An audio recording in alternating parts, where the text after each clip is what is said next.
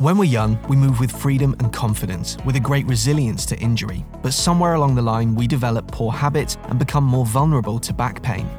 Back Pain Solutions features evidence-based and practical advice to help you take back control of your health and get back to the activities you love. This is your guide to better back health through movement.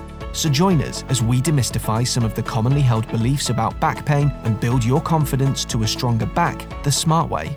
Hello everybody and welcome back to the Back Pain Solutions podcast with me, Ben James, and as always my co-host Jacob Stain. Today we're talking about the squat and specifically how the squat relates to activities of daily living, why it's important in terms of movement pattern to help with our activities of daily living, about the mechanics, good form versus bad form, how this exercise can be beneficial in the gym in terms of building our endurance, building our strength, if executed properly, and some of the issues that are a concern if it's not executed properly. And we're going to talk through the steps as to how to do it well, to do it effectively, to do it safely, so that you can have confidence in that movement. Before we jump in, as always, get on over to the website www.smartstrong.co.uk, take advantage of our free ebook, help you take back control of your back pain within 7 days. It's there to empower you to take ownership, take control, and start to get a better back, build a better back, get back to the activities that you love. Jacob, good morning. How are you, my friend? I'm very good, Ben. Thank you. How are you? Very well, very well. Have you been doing any squats of late yourself? Are you doing many squats in the gym these days for your training specifically? That's a good question. Actually, no. With the lockdown, I've been home for 9.5 weeks. I've just been back to work for 2 weeks.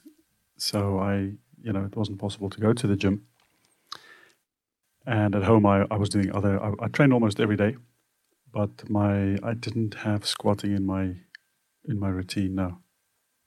Would you generally do it these days, or are you focused on more pushing the sled, those kind of things? Is that how you're training the posterior chain? And we'll come on to posterior chain as we walk through the show, this particular episode. Do you still incorporate squats with weight yourself in the gym as a more of an isolated movement, or less so these days? Yeah, a lot less than before. I do walking lunges because I like the dynamics of the walking lunge. There's a big overlap between the walking lunge and the squat, I think. But I do a lot of squatting at work because I have to bend over, I have to squat down, I have to do a sumo squat to keep a good posture when I work with my patients, doing soft tissue work, and when I pick something up from the floor. So I just thought about it. I squat a lot when I'm at work, almost every day. But otherwise, I've stopped going heavy in the gym, if you know what I mean. I used to do a lot more of that in the past.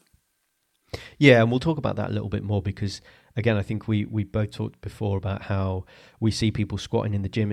It's a classic, common exercise we see people performing, and some of the things that we often see as a bit of a negative, or certainly things to watch out that people tend to be doing wrong consistently. But I think a good place to start is what you said there, is you're doing squatting a lot, but actually it's as part of your job, as part of your activity of daily living. And that will be the same for a lot of people. They may just not be conscious of the fact that they're doing a squat. And the question at this point is, are they doing that squat well to save the back? Because that's the relevance of this squatting movement pattern, is how it helps to save the back, allow you to do those things throughout the day that are just part of general life, but to do it safely. And we talk a lot about people learning these movements properly, consciously, so that then when they're doing them subconsciously, as they will be now, they're doing them subconsciously well, not subconsciously badly. Exactly. I think you're really talking about the spinal hygiene aspect. Absolutely. And I think that the squat is such a useful, important, everyday pattern that I wish for everybody to understand how important this is and to be able to do it properly. And the benefits to doing it properly is not only a better back or creating a healing environment for the joints in the spine, but it's also using the right muscles. So it makes you stronger. Yeah, absolutely. And when we're saying activities of daily living, we're talking anything from gardening to loading, unloading the dishwasher, the washing machine, whatever that might be. Getting up from the loo. Getting up from the loo, a good one. Particularly in the morning when we're more vulnerable, getting onto the toilet, off the toilet. If you're not squatting effectively, then you can be putting your back at risk. Because really, what we're talking about here with the squat, Jacob, is taking advantage of the big, powerful, stable ball and socket joint of the hip or both hips, and keeping the back straight and in neutral because of the impact and risk that not doing so can have on back health. Exactly.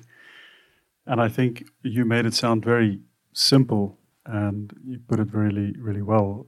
But we'll break it down in a moment. I mean, there's all these components to making sure that your squat is just a simple movement, but a proper movement. Yeah, absolutely. So let's talk about the biomechanics and the trunk stability and the neuromuscular components in terms of those muscle activations working together and creating a solid base. Let's talk through those points from the point of view of doing a squat as part of activities of daily living and just improving on that. And then we can talk more about extending that exercise into the gym and why these things become even more important and what some of the things we often see as a problem. Yes. So you mentioned it there. The first and foremost important thing that you have to learn or create and be aware of is the trunk stability. So it's the ability to brace and to create not only the bracing effect, which is a stiffness that we generate mostly in the abdomen, but also compression between the shoulders and the hips. So if you are capable of creating proper, real trunk stability, then we can assume that you're going to be very safe in your spine and in your back throughout that movement when you have to pick something up from the floor or move something heavy. I think that's the first step. And we're going to discuss that also thoroughly today.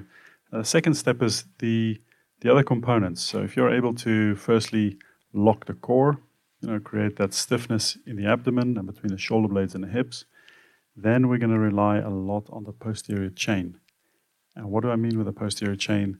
These are the muscles at the back, your glutes, the buttock muscles, the hamstrings, and it feeds into the low back muscles. It's like a chain on the back that we rely on when we push the hips backwards and we go into that squatting position.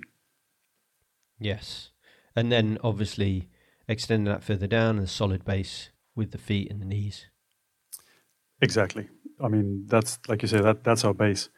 That's a big deal. I think, especially when I see a lot of my patients and work with them then on a one-on-one personal training session, they don't always quite know or realize that the obstacle in the way of good form for their squat is not so much around the bracing technique or the movement, but it's at the knees or at the feet that isn't actually allowing them to go deep enough because the base isn't solid. I mean, there's a lot to work on.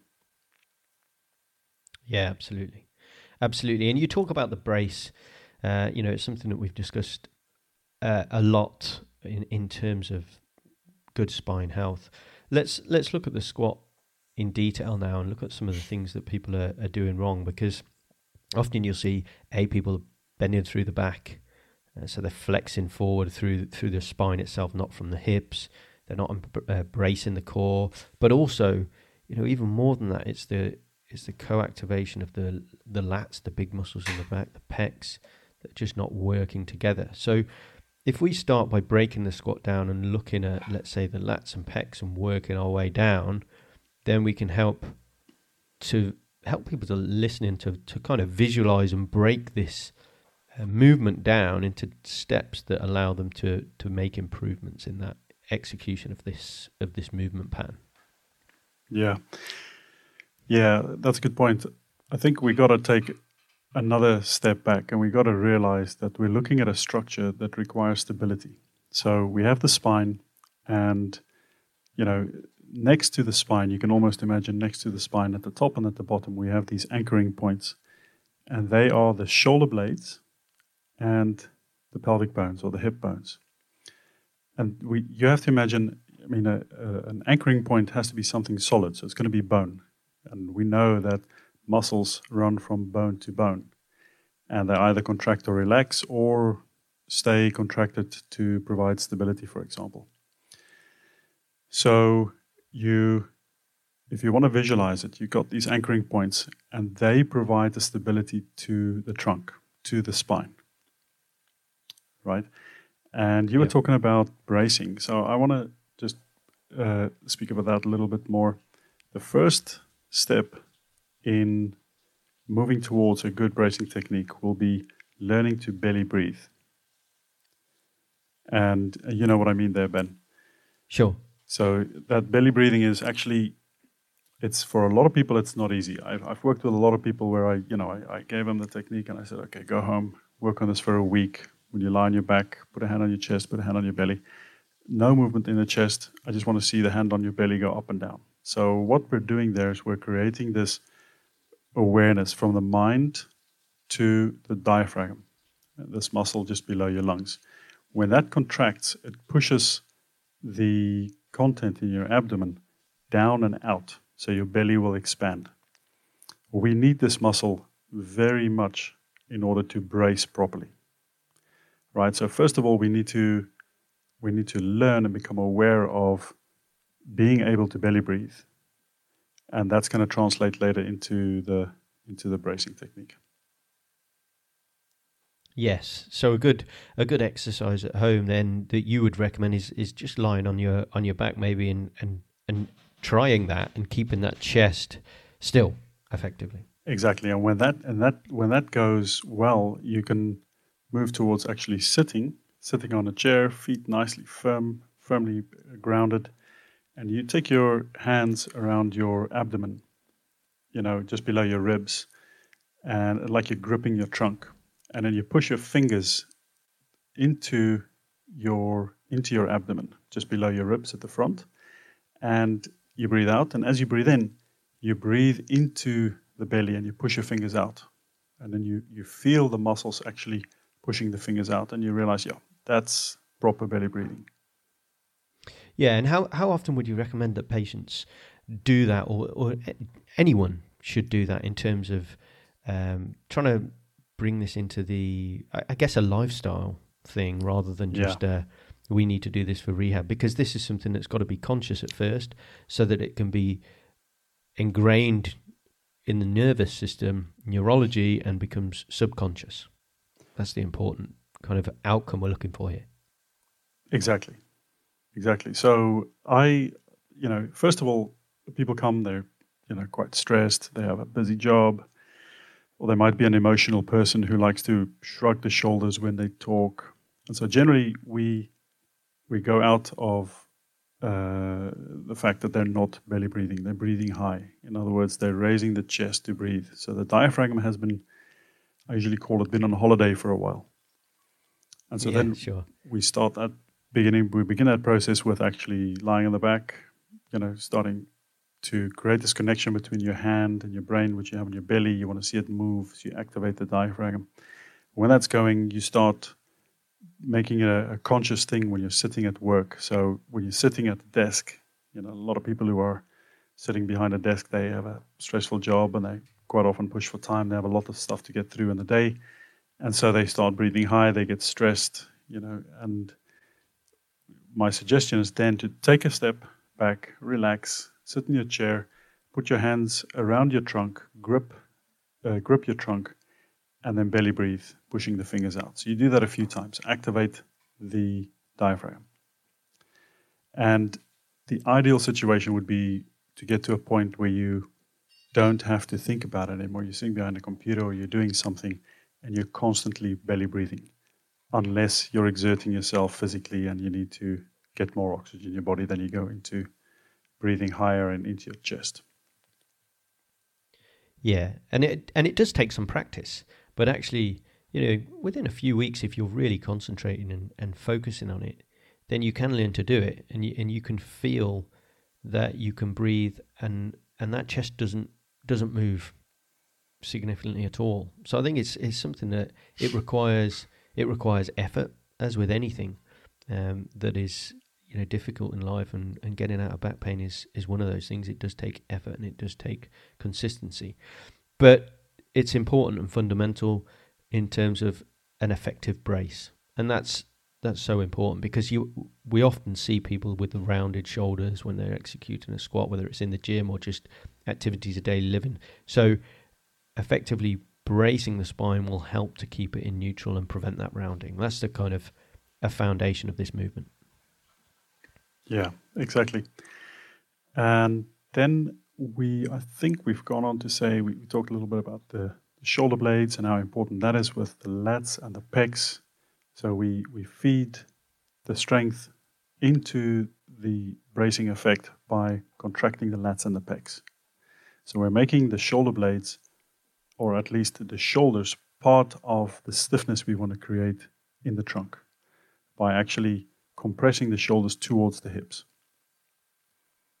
Yes, and that's undoubtedly a key and a frequent mistake that you see, whether it's in the gym or just generally, that there is a disconnection there for a lot of people. And, yes. And again, visualizing, and we don't want to separate these things out too much and not incorporate them as one movement, but ultimately learning to co-contract those lats and those pecs, and then incorporate that with the brace is so important for a really effective brace and squatting movement pattern, and particularly if you're then going to add weight to it. So a good exercise, Jacob, even as a starting point, could just be standing neutral and learning to contract the muscles in the lats and the pecs together without doing anything else, just to learn, again, back to that conscious movement, to then try and ingrain that in the neurology.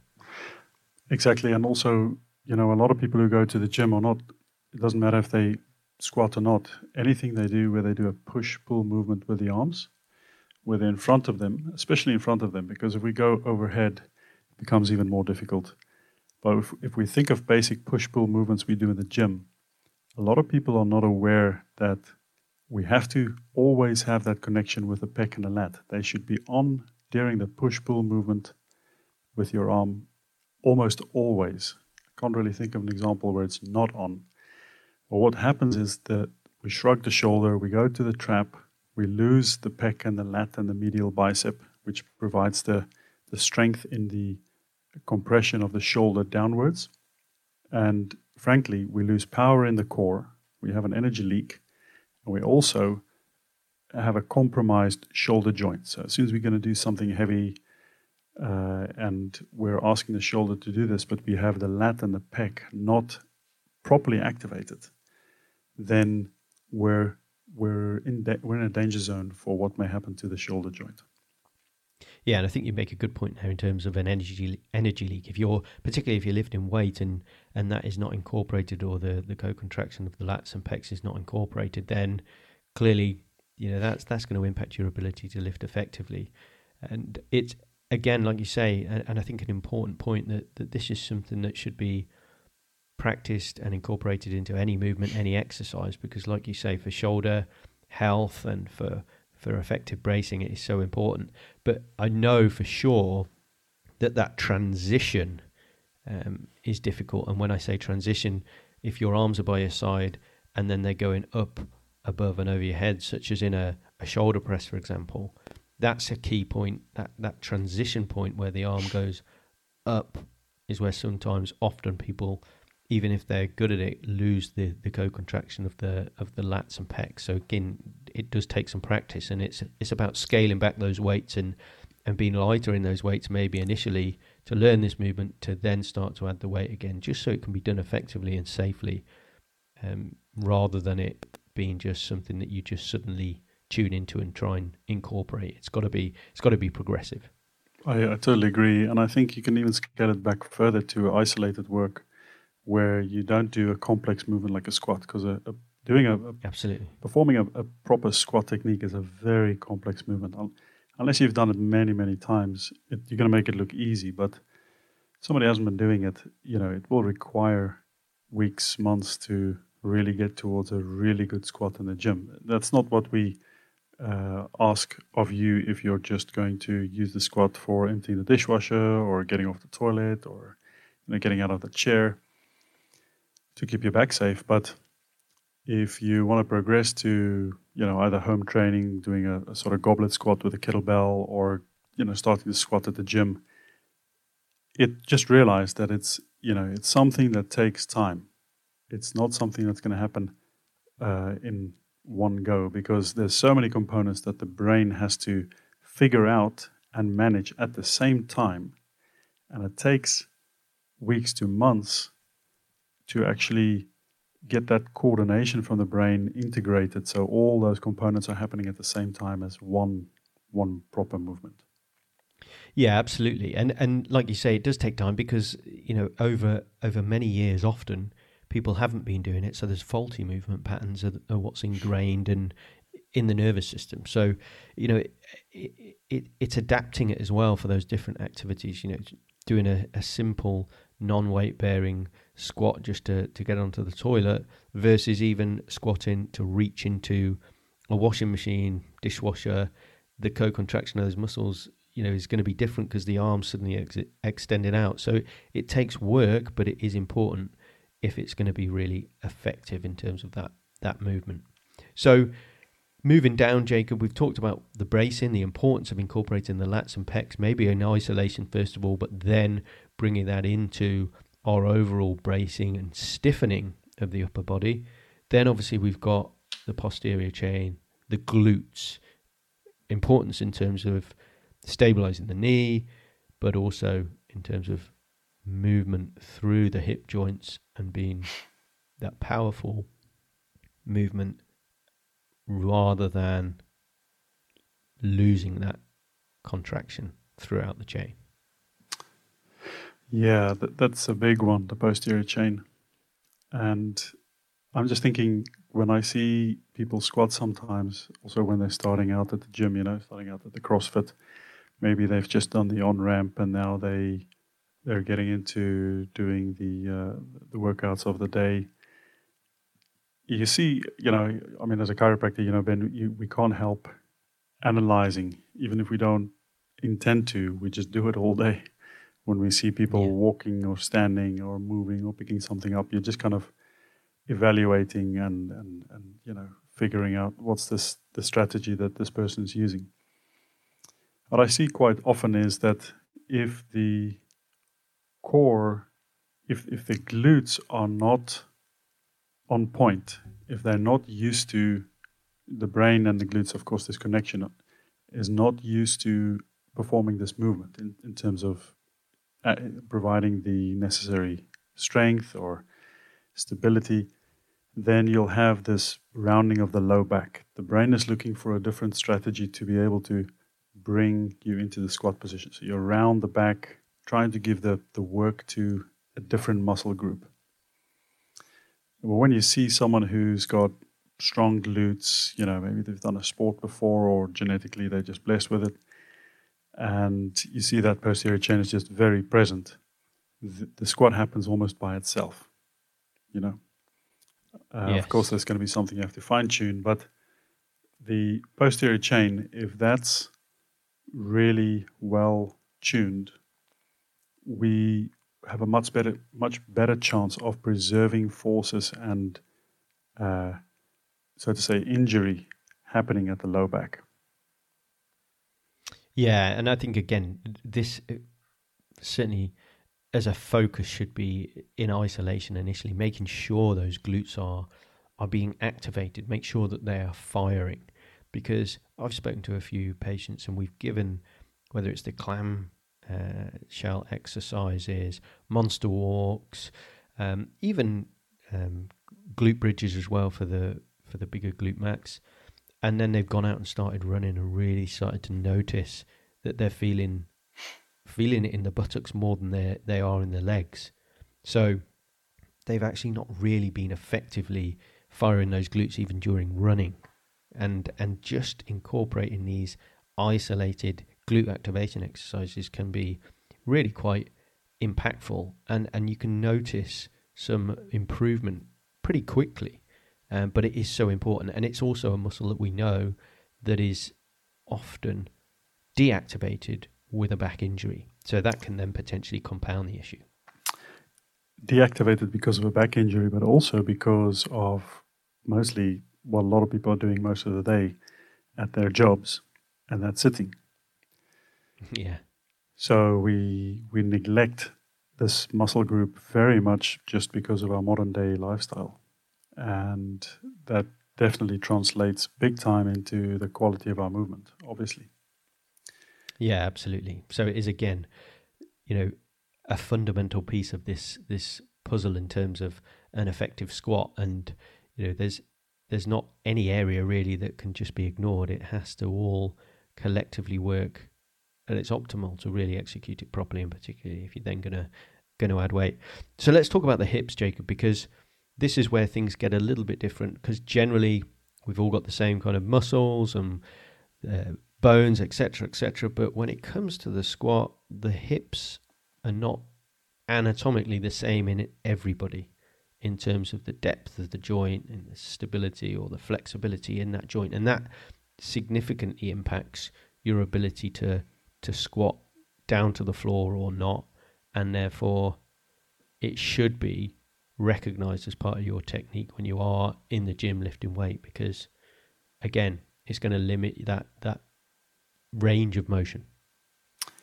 It's a very good point, and for a lot of people, a sore point, because I've had some clients and some patients who found it very difficult to accept when I told them, look, the anatomy of your hip isn't made for deep squatting. In fact, even a 90-degree horizontal squat is going to be quite an issue for you.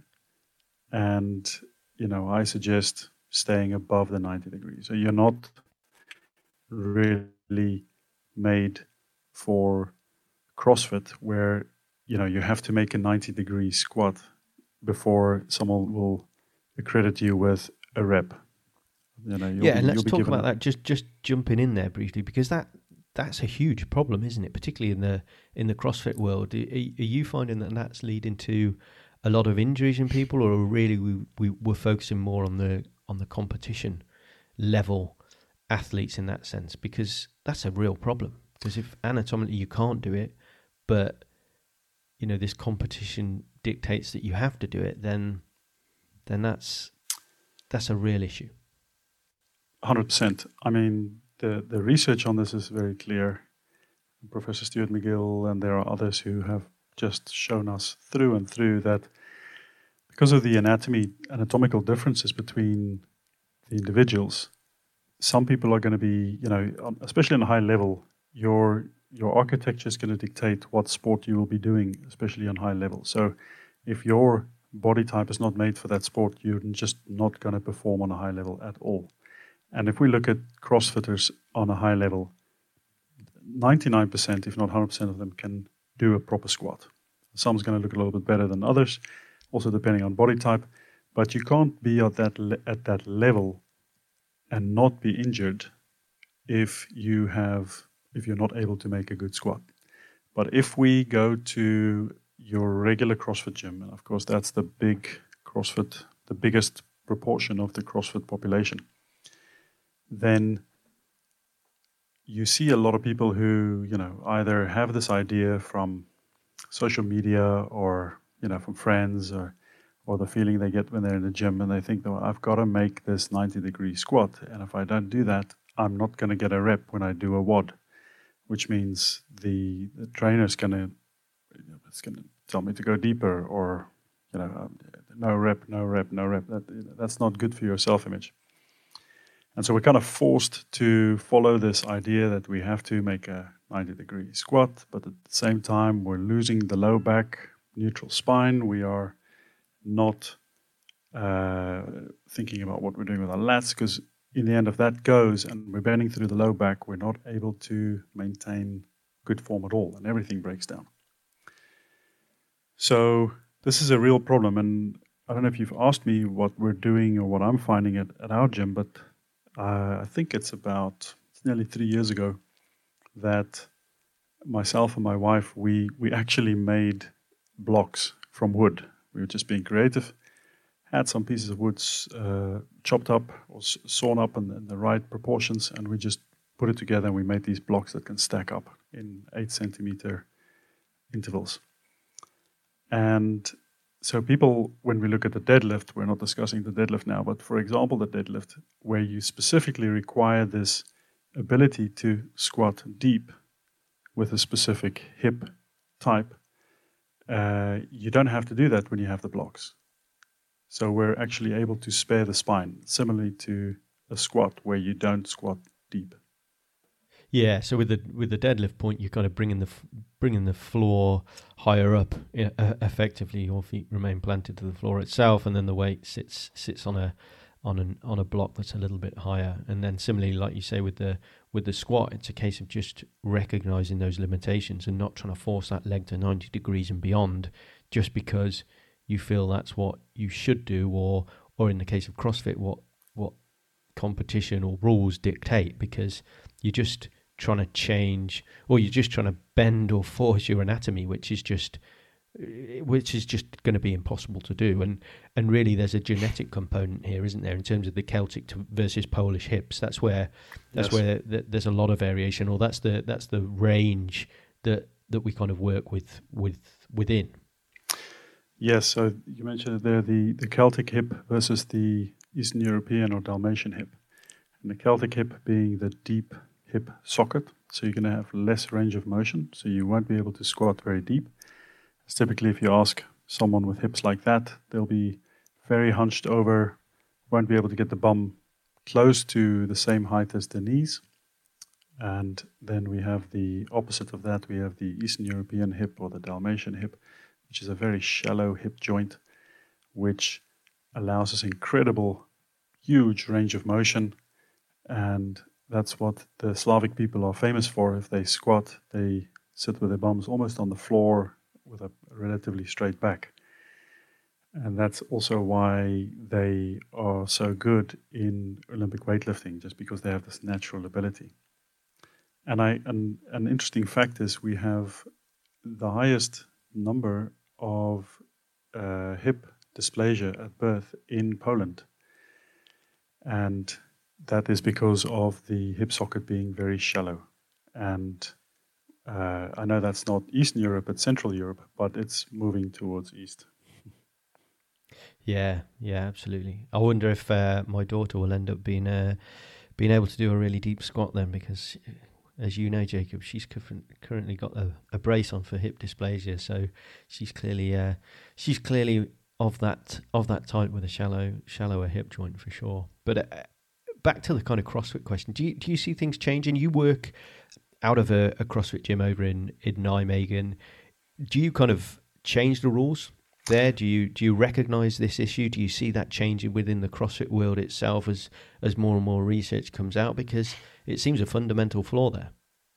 Yes. So our answer at our gym, with my guidance, is when we do the general WODs, we have a sort of rule that you go as deep as you can with a neutral spine. So everybody who joins the gym, when they do the on-ramp, they come to me for the core lessons. I have a core 1, which is mainly theory, where I explain all these things so people can understand it.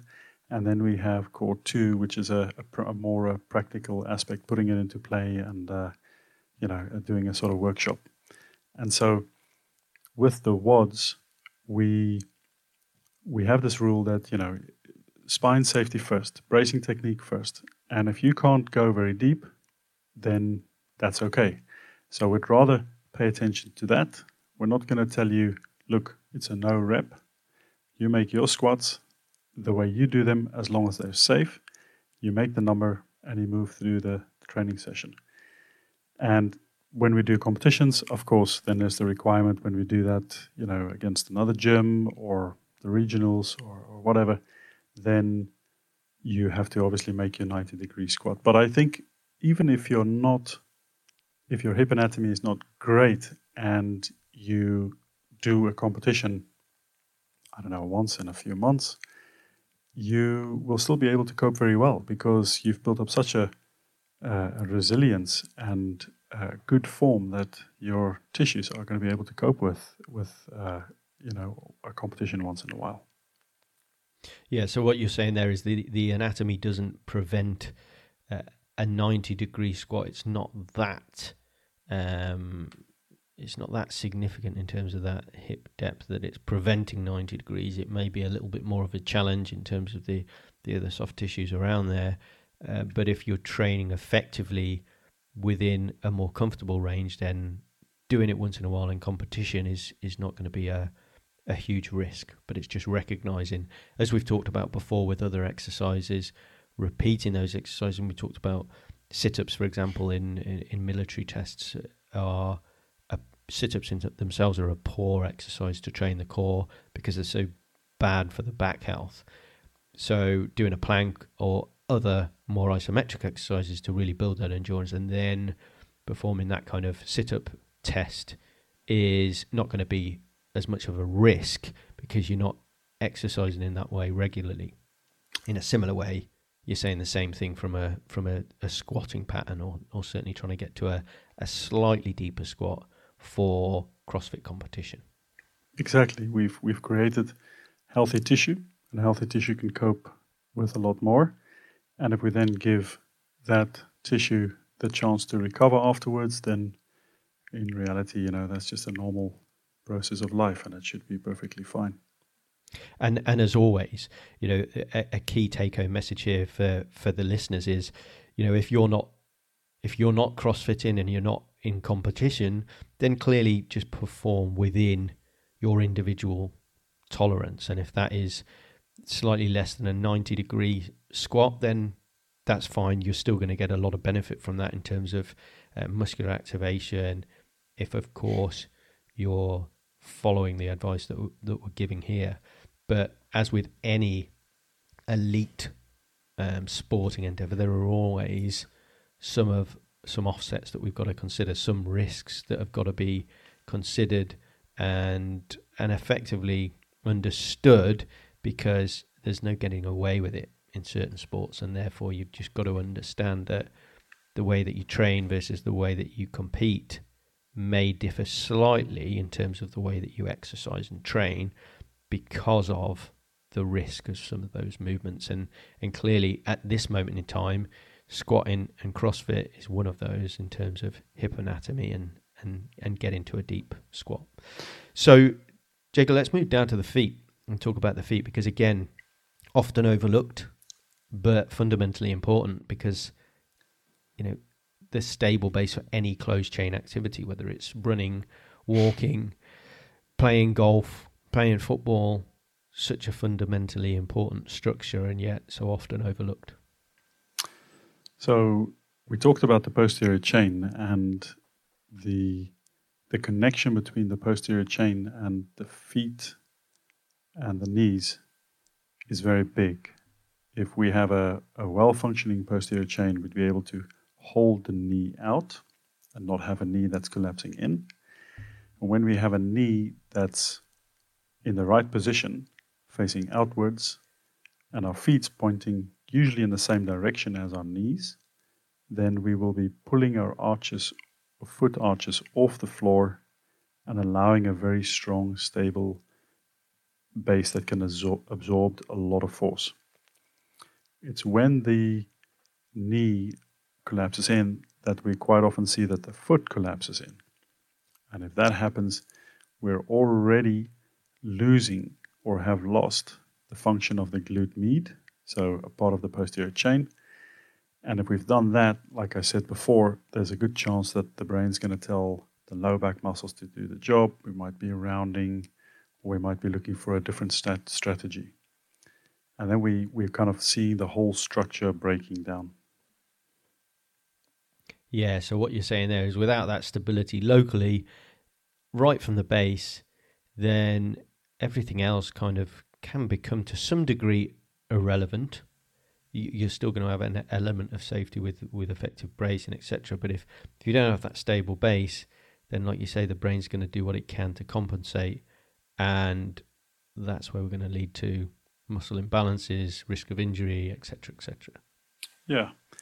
Yes, and I think there are a lot of people who, have to work with their feet and have to make sure that they have a stable knee, and it's something that, again, like we said previously, you got to peel back the onion, and you got to start with piece by piece. And so for most people, it would be a case of, if my foot arch is dropping in, I don't have a lot of control over my feet. You got to go work with your feet first. You got to create stability. Or if you've started squatting, do some isolated footwork on the side of that. Make it part of your warm up, get it into the system, activate it just before you go squatting. So gradually the brain will start picking that up. You've got to stay aware of what you're doing with your feet and your knees. A very good exercise for that would be something like the monster walk. If you are able to assume a good squat position consciously. If the feet are collapsed too much and the knees are, they're not stable, then most likely doing the monster walk, you're going to compensate. So you're going to strengthen the compensatory movement instead of using it to correct the movement.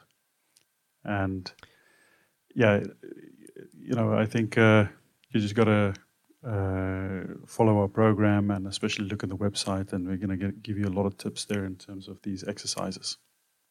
Yeah, absolutely. And I think that it's a great point there you mentioned just at the end there about the feet, and again how we need to break it down, because hopefully what you'll have understood from today is that the squat is more complex than it seems. There's a lot of factors there that really contribute to making it effective and making it safe, and particularly as you start to add weight. And a point I want to add there is also that this form and that all of these steps have to be considered consistently throughout any set and any training routine you're doing, because quite often one of the things I notice is that it's on the last rep or the last rep of the last set. It's that kind of lazy last rep, I call it, when you start to see a bit of flexion in the back, or you start to see the loss of lat to pec contraction, and there's a little bit of movement through the back. It's at those points where you're going to be most vulnerable. So it really is being conscious about perfect form throughout the set, so every repetition. And if that's a case of reducing those repetitions or reducing the number of sets, then so be it, because form is so important if you're going to avoid injury and allow yourself to effectively build strength and progress forward, if indeed that's your aim. So Jacob, anything you want to add there before we go? Any variations among different people that you want to talk about? I know that there's different training events, whether it's CrossFit, powerlifting, etc. My suggestion would be to drop the reps, because what I see quite often is someone doing 10 or 12 or more squatting reps, and it's just going through the motion. There's not really a conscious effort to feel the movement, to pay attention to the feet, the knees, the connection between the shoulder blades and the core, spreading the bum cheeks when you go down, making a wide base, staying upright with your chest. If you would be doing that, you'd be doing more like 5 or 6, maybe max 8 reps, and it would be done. You'd be finished. The body would be like, okay, I got to take a break. So my suggestion is drop the reps, do smaller sets if you want to an extra set. And it's more about getting the focus where it should be, performing that movement very well. And that's when you're going to see that the movement gets better, be able to add more weight, or you might be able to add more reps if you feel that's what you got to do, if maybe you're a rugby player and it's more of an endurance thing for you. But if you train in a way where you do the squat properly, then you are preparing your body for either doing stuff at home or for the specific sport that you're training for. We don't want to do the squats and get injured or cause micro trauma by doing them. That just defeats the purpose. So that's what I wanted to add there. No, and I think that's a great point. And for everybody listening, it is a hugely important movement pattern for overall back health at home, getting up and off the couch, toilet, etc., to keep that back in neutral, and then extending that into the gym. Fantastic exercise for building strength and endurance, and also for building back health over the long term. But it's got to be executed effectively. And one last point I want to mention there is, don't compare yourself to others. Some people are powerlifters, some people are weightlifters. Don't compare yourself to those people or compare your technique to those people necessarily, because there are going to be subtle differences, and there are subtle differences in anatomy as well. Some people are taller, some people are shorter. So you've got to look at this movement pattern for you as an individual, work within your own tolerances, break the movement down where necessary so that you can ensure that you're executing it effectively, you're executing it safely, and that will help you to build the weight and progress forward if that is your aim. So Jacob, anything you want to add before we close the episode on squatting? I think we've said most of it. You just mentioned different types of squatting, and I think it's not appropriate to really discuss this now in depth. We've talked a lot, Ben, but just about different techniques. And I want to say that instead of focusing so much on the different types of sports that we would use different squats for, your squat is not going to look necessarily the same as someone who's got a different body type. There's a lot of individual variations in the squat. You might have a certain hip structure which is going to want you to squat with your knees quite wide. I've helped guys, especially if I have to think back, a couple of tall, big guys, they're trying to put their feet close to each other and keep their knees in, and I've widened their base, and I've got them to do more of a sumo squat, and all of a sudden they could go a lot deeper, they could stay more upright, they could feel their glutes more. So you got to figure out what works with your body type and stick to that, and maybe depending on the range of motion, you can go into variations from a normal squat to a very wide sumo squat. But for some people that is just not the case. And you got to figure out what works for you. And if you are not compromising the back, maybe you can try different variations. But if you are, stick with what works for you, build up strength there, and then later try to expand the different techniques. Yeah, I think great point to end there, guys, that we're all unique, we're all individual, and not just related to back pain, but a great take-home message just in general that, it's about you, you're unique, do what's right for you. So as always, thank you for listening, guys. Head on over to the website, as we say, www.smartstrong.co.uk. A lot of information, a lot of advice over there as we build out the content.